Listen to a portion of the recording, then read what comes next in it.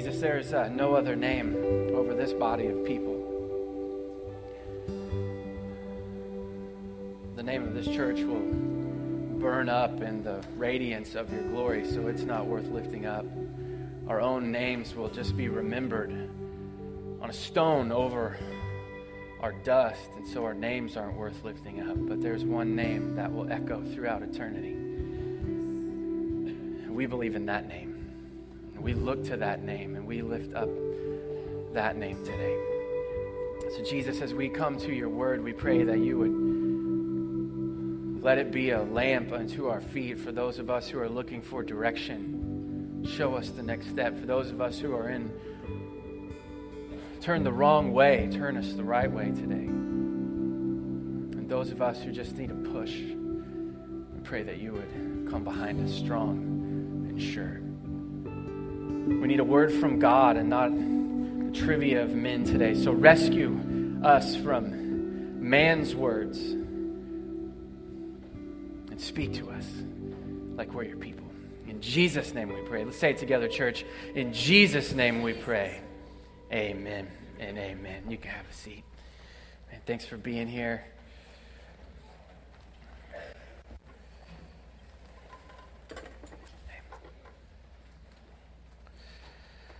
Man, so glad you're here. Welcome to Bayou City Fellowship. Why don't you turn to the person on your right and say, I'm glad you're here.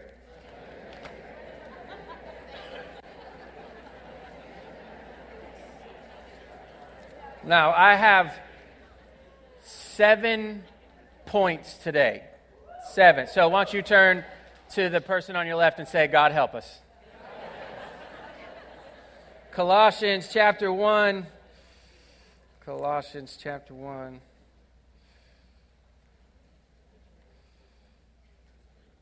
We've been making our way through Colossians.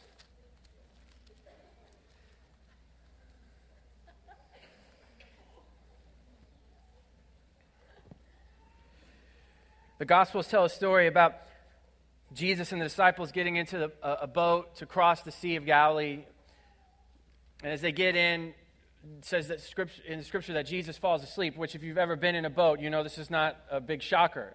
Amanda and I were on a boat in the Pacific Ocean this summer, and I fell asleep because just something about the rocking of the waves is very gentle, puts you to sleep. And so Jesus is asleep. Well, as he's asleep, this giant storm comes upon the boat, and the disciples are totally freaked out, and so they wake up Jesus. And the Scripture portrays Jesus' attitude as being like halfway annoyed that they woke him up and that they're bothered and afraid of this.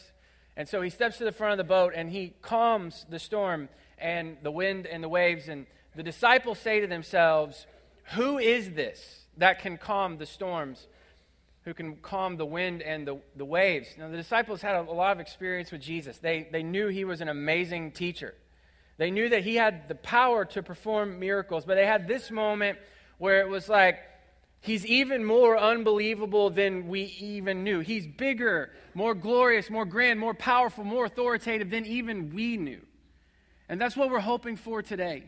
Because all of us need moments like that as followers of Jesus, where we interact with the Word of God, or we're among the people of God in a worship moment, sitting under the truth of God. We need these moments in our life where we go, Jesus is even better than I thought, and I thought he was great.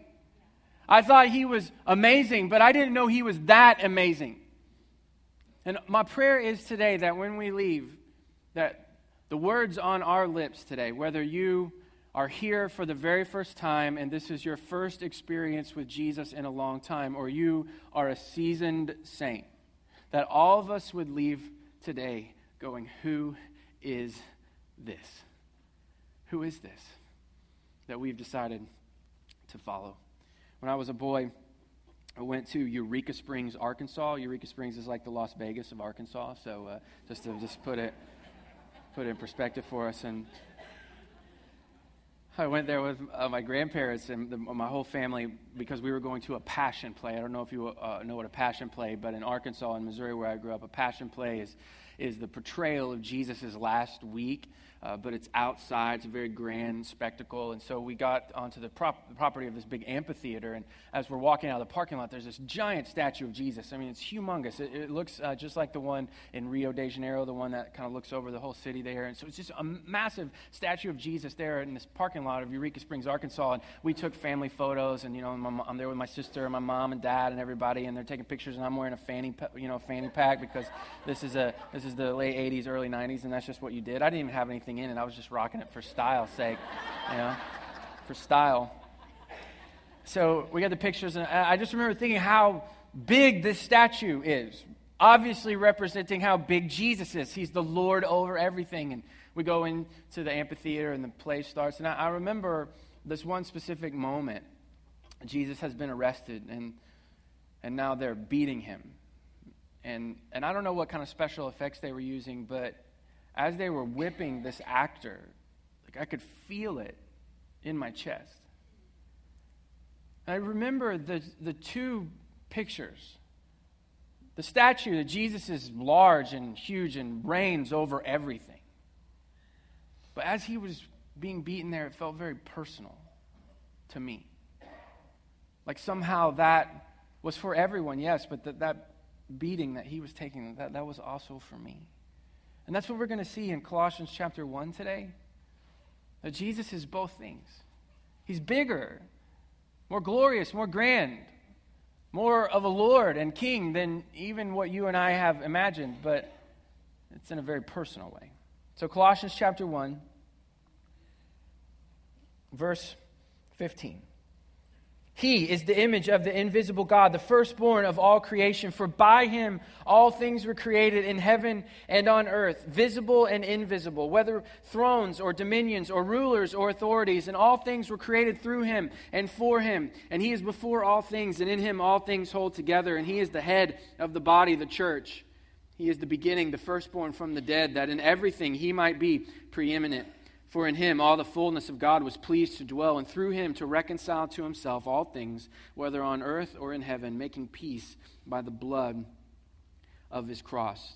So we're going to look at 7 things. These are 7 reasons why I follow Jesus. 7 reasons why you should follow Jesus. Number 1, when I see Jesus, I see God. When I see Jesus, I see God. That's what it says in verse 15. He is the image of the invisible God. See, our culture has a way of shaping how we think about God. In fact, turn your television on and you will hear the word God mentioned over and over again. But it's never clear, and it rarely represents the God that we see in the Scripture. But our culture refers to him all the time. So that can cloud how we think about God. Not intentionally, but just by the fact that we live in culture, it clouds and shapes how we think about God. And then you take our flesh and our fear and our insecurity, those also shape how we think about God. When life is difficult and we can't see the way through it, that shapes how we think about God. And because he's invisible, it's hard to correct our thinking. But it says that Jesus is the image of the invisible God. Now, in the Scripture, specifically in the Old Testament, God is telling his people over and over again that they should not worship idols. In fact, it even makes its way into the 10 Commandments. You should not make a graven image. You shouldn't worship idols. Now, everyone else around Israel, all these neighboring nations, they worshipped idols. And it makes sense. Why? Because it's hard to worship an invisible God. If you had some kind of representative of that God, if you have some kind of statue that you could look to, that you could pray to, that you could turn to, that would sometimes be helpful. But God is invisible, and so they would make these idols. And God says to his people, even though I'm the one true God, I'm not these false gods of these neighboring nations, but I'm the one true God, but I still don't want you to make an image of me to worship. Why? Because he knew that the perfect image was coming. He knew that the perfect representation was coming. That Jesus was coming. The image of God. And how could a statue or a figurine accurately represent who God was? But Jesus could. He is the revelation of God. So when you see Jesus, you are seeing God. So as our culture shapes how we think about God, as our flesh and insecurity and fear shapes how we think about God, when you are tempted to wonder what is God like, you don't have to search very far, you just look to Jesus. When you feel like God does not care for you, you look to Jesus and see how Jesus does care for people. When you are question whether or not that God is looking out for your best interests, you look to Jesus to show that he does care about people, that he does look out for people, not just his grand plan. Jesus is the image of God, and when we see him, we see God. Number 2, we follow Jesus because he holds everything together. Look what it says in verse 15. He is the image of the invisible God, the firstborn of all creation. For by him all things were created in heaven and on earth, visible and invisible, whether thrones or dominions or rulers or authorities. All things were created through him and for him. Now, when it says that he's the firstborn over all creation, it doesn't mean that Jesus was born first. That's not what that means, because Jesus was not born. The scripture says that he has been from the beginning. In fact, it's going to say that in just a second. He was in the beginning. Firstborn here means that he has a privilege, that he has a rank, that he has an authority that is above all of creation. In fact, all of angelic creation. That's in verse 16. That's the visible and invisible thrones, dominions, rulers, and authorities. Even the angels submit to Jesus. He is over everything. It's the same thing that John talks about in his gospel in chapter 1 when it says all things were made through him. And then look what it says here. And it says that we're made through him and for him. This last summer, Jackson and I, my 8-year-old son, took a road trip to California. We were doing a man trip, and so we drove from Texas all the way to Los Angeles. This is a long trip, in case any of you are thinking about undertaking it. And so we were driving down I-40, which used to be Route 66, because that's kind of, I'm a nerd. I already told you I wore a fanny pack once, so it's, obviously driving down Route 66 would be something that I would do. Not with a fanny pack, though. And so we're driving by the Grand Canyon. I'd never seen the Grand Canyon. Jackson had obviously never seen the Grand Canyon, so we're like, we're right here, we'll drive. And so we were spending the night in Holbrook, Arizona, and we get up, that's the day we're going to go see the Grand Canyon. And so we go to a donut shop because I'm super healthy and vegan. And in the donut shop, this man comes in and he says, hey, I see that your license plate's from Texas. I used to live in Texas. We get in this conversation, and so I'm telling him what we're doing. And he goes, oh, you're going to the Grand Canyon. Don't go the way that everyone else goes. You want to go the more scenic route. You want to take this different route. So he tells me this road to take that I guess only locals know about. And so I'm like, okay, if you can't trust a guy in a donut shop, I don't know who you can trust in this world.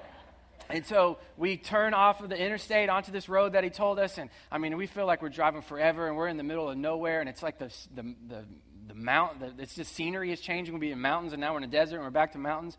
And we're just driving, and I'm starting to get worried. Like, I'm not seeing any signs. I'm not seeing the Grand Canyon. I'm afraid I might actually fall into the Grand Canyon, because that's how in the middle of nowhere we were. But all of a sudden, we're driving, and there it is on the right, just out of nowhere.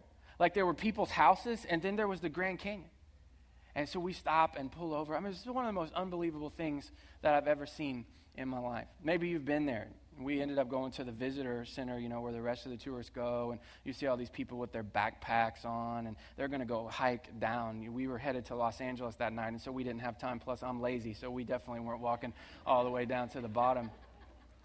But they were. So I just imagine that maybe you're one of those people, you're healthy and fit, and you want to go all the way down to the bottom of the Grand Canyon and stand next to the river there.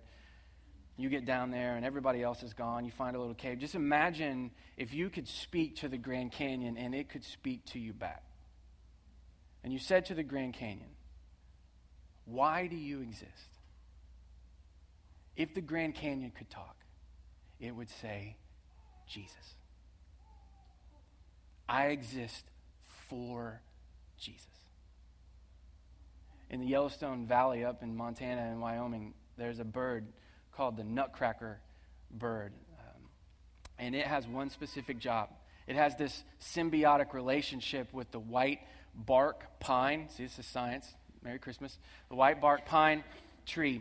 And the white bark pine tree, right before winter starts, drops its cones. Well, this one bird there in the Yellowstone Valley has a beak that's perfectly shaped to get the seeds outside of the cone. And the bird is storing up seeds for winter. And so it takes the seeds out, puts them on the ground, and then collects the seeds in its mouth. It's able to carry up to 150 seeds in its mouth at one time. It goes about 15 miles away, buries the seeds 10 at a time, and covers them up with a rock. And all winter long, that bird can go back and find its holes with the rock covered over, even in the snow, to find its seeds.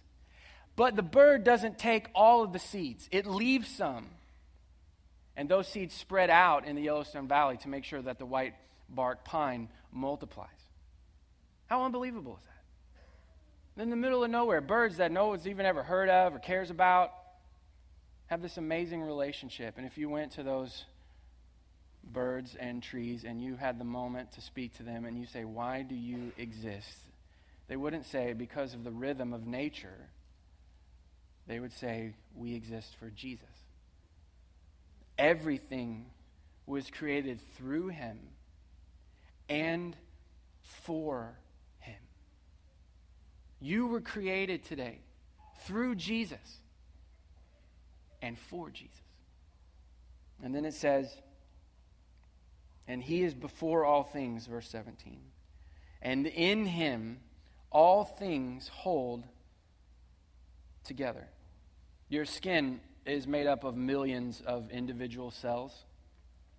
So your skin is not really skin, it's just billions of cells all moving together. Your thinnest layer of skin is your eyelid, and your thickest layer of skin is in the palm of your hand. So I want you to find a part of your body, any part, and I want you to pinch yourself. Just pinch yourself and kind of pull on it right there. Come on, participate. You want to do your eyelid, that's the thinnest part. If you want to pinch your neighbor, that's fine. Just make sure you know him. Yeah.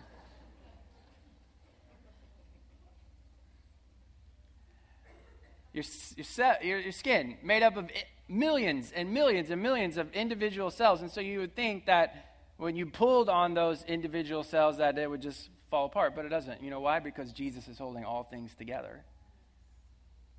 And what this means, that you can't pull yourself apart, means that you can't pull yourself apart, it means that you're not the Lord of your life. It means you are not the top authority in your life. He holds all things together today. If you held all things together and you wanted to pull on your skin, you would be able to do it.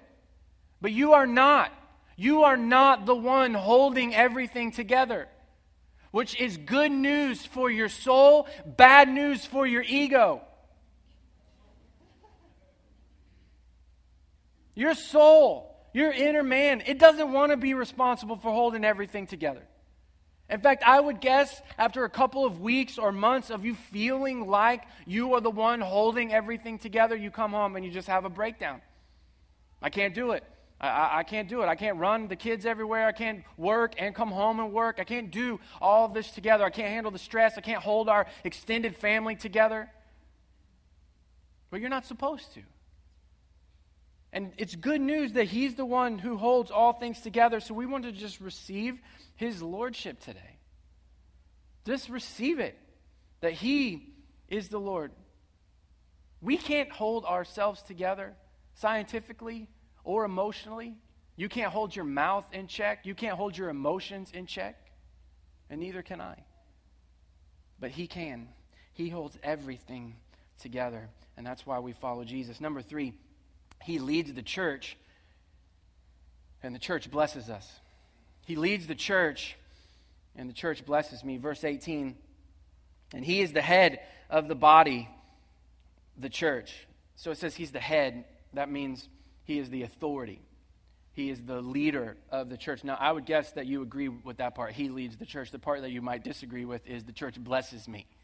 In fact, I heard a story this week of someone who had spent their entire life believing in God but not believing in the church and really kind of set out church. And so you start trying to uncover why they would not be a part of a church even though they believed in God and said they believed in Jesus. And what's the story? The story is, well, I knew this one person, and they said this, and they hurt me. How many of you, just show of hands today, have been hurt by the church? Just show it by somebody in the church, by a Christian church. You're raising them up high, bold. I'm raising my hand, yeah.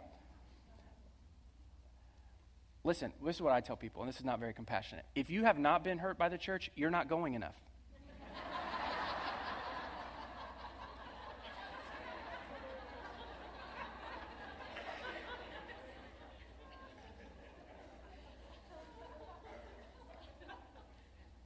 Because, I mean, look around. This room is full. 500 people-ish, something like that in this room. Right? All people. All people. No aliens among us. No animals. Right? All people. And the best part of church, people. The worst part of church, people. The best part of your job, people. The worst part of your job, the people. Best part of your family, people. The worst part of your family, people.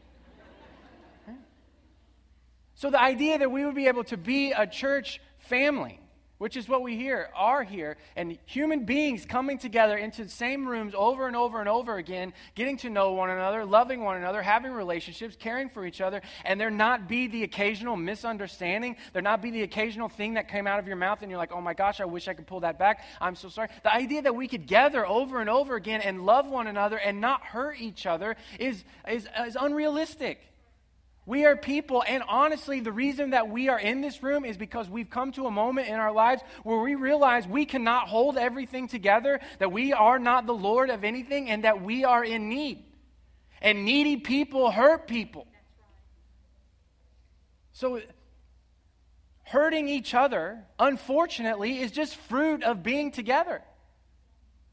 But for the one time I've been hurt, there's been 1,000 times that I've been blessed. For the one time that somebody hurt your feelings, there were 7 meals coming to you when your family member died. For the one time that somebody gossiped about you, there was 1,000 times that somebody was lifting you up behind your back, talking about how amazing you were. So yes, if this is your first time in church, I want to tell you, if you stick around long enough, you will get your feelings hurt.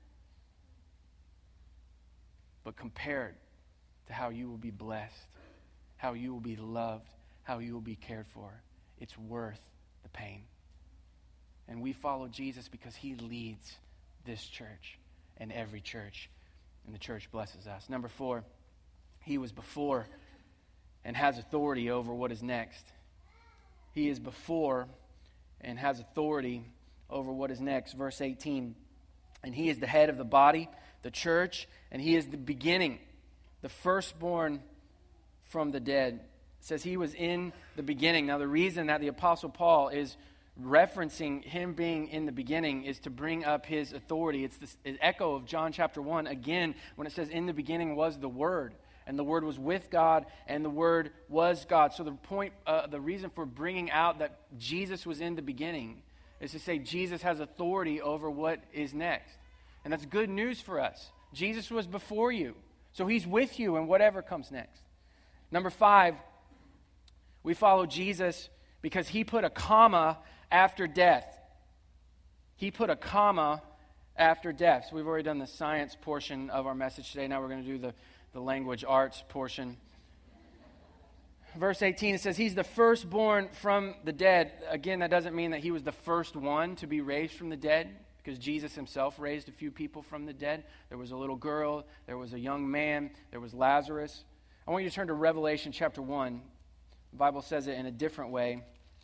Revelation chapter 1, verse 18.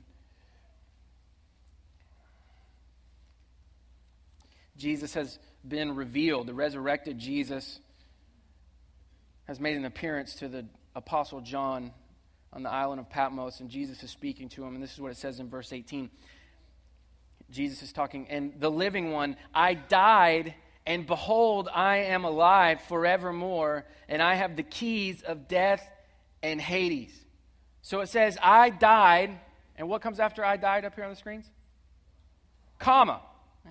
Now, I'm not a scientist. I proved that earlier, right? But I would think that after you say, I died, that's a period. I died. End of story. Or the way probably most of our world feels, your friends, your family members feels about death, I died, question mark. I died and I'm not 100% sure what's happening to me next. I have some hopes, I have some theories, I've heard some messages before. Most of our culture would believe a sentence that says, I died, question mark. But Jesus puts the comma after death. I died, comma, and I am alive forevermore. He came through the other side of death. He's the firstborn of the dead, and he shares his comma with us. Nobody should leave today with a question mark after the sentence, I died, because he can share his comma with you. I died, comma, and I live forevermore. That can be true for you, just like it's true for me. Number 6, we follow Jesus because he ascends to the highest place in every place. He ascends to the highest place in every place. Back to Colossians chapter 1, verse 18 again. And he is the head of the body, the church. He is the beginning, the firstborn from the dead, that in everything he might be preeminent. Now that word preeminent is a fancy way of saying first in rank. Now we love this feeling, don't we? We love when we are in a room that we are the first in rank. It feels good to be the most important person in any room. A couple of months ago, I got a phone call from a pastor that I had met a few times. He's in his 80s and just a legend of a pastor. If you said this guy's name in most of America, I mean, people would know who he was, just this legend of a pastor. And he calls me, he says, hey, I've heard some amazing things about Bayou City Fellowship. Can we go and have lunch together? I'd love to just hear about it. I'm like, oh yeah, this guy knows my name. That's what I'm talking about. And so we arrange when we're going to meet. Show up to the restaurant. I mean, I dress up, for crying out loud. I wear a sport coat. I mean, I'm all, I tuck my shirt in. I did it right. And I'm on my way. I'm thinking, man, what stories am I going to tell about our church just to show, like, how awesome the people are there and just how well it's going and fun. And so I got a few stories, a few anecdotes all teed up, ready to go. And so we walk in together. We say hello there in the lobby. We walk in. We're getting ready to walk over to our table. And somebody who knows him comes over. This couple who knows him comes over. And so he has a conversation with them. And I go ahead and sit down in the booth. And he sits down. And he's like, oh, man, thank you so much for meeting with me. Tell me your name again. I was crushed. Why? Because I thought that I was the most important person in the room for like a millisecond. Because it feels good when we are, doesn't it? It feels good when we're the center of attention. It feels good when we hold court among our coworkers and friends. But usually when I end up ascending to the highest place in any room, God is faithful to humble me all the way back down to the bottom. And listen, God will be faithful to you as well. To humble you out of the place of first rank. You know why? Because he loves Jesus. And because he loves Jesus, he has put so much authority and power and holiness and sacredness into the name of Jesus that God has said from the beginning, in every room, in every place, this name goes straight to the top. Straight to the top. So at your work, I don't know whose name is at the top in whatever room you're going to end up tomorrow. Maybe your boss's name, maybe the CEO's name. It's not. Doesn't matter whose name is on the outside of the building. There's one name lifted up to the highest place in that place. And it is the name of Jesus, whether people acknowledge it or not. I don't know whose name is highest in your home. If it's the name of the husband or the name of the wife, it's neither one. The name of Jesus ascends to the highest place in your home. And when you and I, when we start acting like we are preeminent, like we are first in rank, God will humble you, and he will humble me. Not because he doesn't love you and not because he doesn't think you're amazing.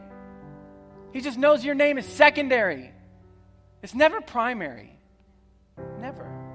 One name, one person ascends to the highest place, and that is Jesus. And that's why we follow him. We want to back winners in our culture, don't we? We want to be a part of somebody who wins, somebody who has authority. So just ask yourself, are you following the person who has the highest rank in every room? Or have you attached your name and your life to something secondary? And the last thing I want you to see, we follow Jesus, number 7, because the fullness of God lives in him. Verse 19, for in him all the fullness of God was pleased to dwell. He is God the Son, humanity and divinity. He is the exalted Son of God. And God's fullness lives in him. But have you ever met someone who has been exalted?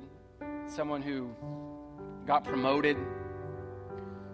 Somebody who used to live in an apartment like you lived in an apartment, but then they bought a house, but you were still in the apartment. Somebody who was a coworker, but then something happened and some favor happened to them and they got lifted up and now suddenly they're your boss, or they got moved to another department and you had to stay in the same place. What happens when somebody that we know gets exalted? What happens to the relationship? There's usually some distance there, right? It's just not the same as it was. Why? Because they got lifted up and you had to stay where you were. So there's distance there. But thankfully, verse 20 is the gospel. It is the good news. Because it says that Jesus is exalted, all 7 of these things exalted to the highest place. Verse 20, this is the gospel, this is good news. And through him to reconcile to himself all things, whether on earth or in heaven, making peace by the blood of his cross. Here's the good news. When Jesus gets exalted, he doesn't put distance between you and him. When Jesus gets exalted, he brings you along with him. That's the gospel. That Jesus is like no one else. He is lifted up like no one else in the world. But he doesn't act too good for us. He doesn't put space in between us now. No, he says, I want you near me. If he gets lifted up, you get lifted up. Who does that? Who does that? There's not one friend that you have who would get promoted to the highest place and bring you along with them. Not one. They would get exalted and you would stay where you were. But Jesus is exalted and he reconciles. And listen, he doesn't just reconcile by a word. He reconciles you with his blood. The person in the highest place suffered the most for you. Endured the most for you. Didn't reconcile, bring you near by a command, but by his own blood. Who is this? Who is this? This is Jesus. And this is why we follow him. Let's pray.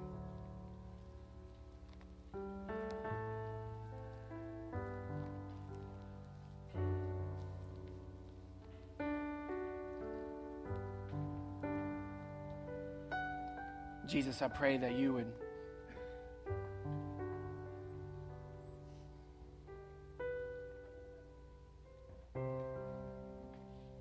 God, as we lift you up, Jesus, would you also bring us near? Would you show us that both can happen? When we have the highest reverence for you, we have the most intimacy with you.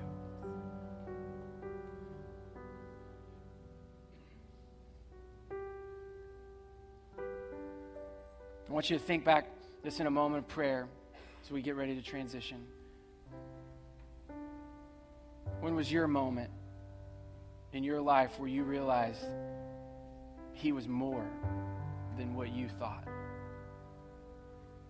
He was greater, more forgiving, more grace-giving, more loving, more powerful. When was your moment where Jesus became even clearer to you?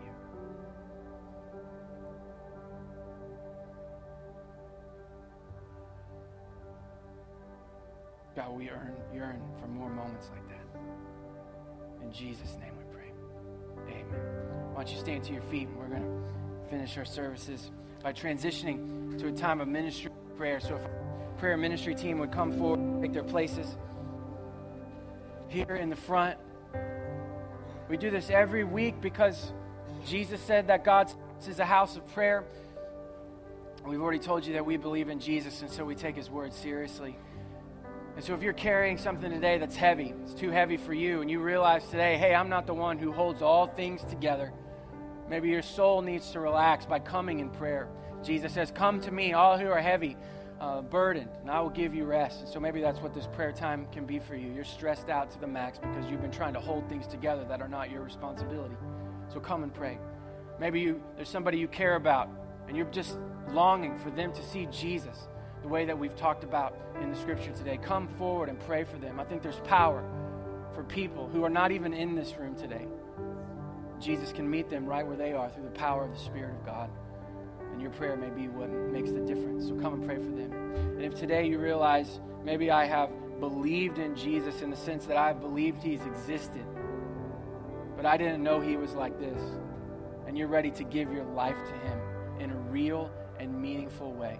And today's your day to cross over from death to life, for you to be reconciled with Jesus, not through your own good works, not through your own effort, but by the blood of the cross. And if that's you today, just come forward and say, I need Jesus. These people will know exactly what you're talking about. They'll pray with you, and you can leave today reconciled with God through Jesus.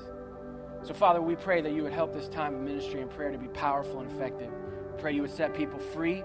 We pray that you would take away burdens. We pray that you would save the lost.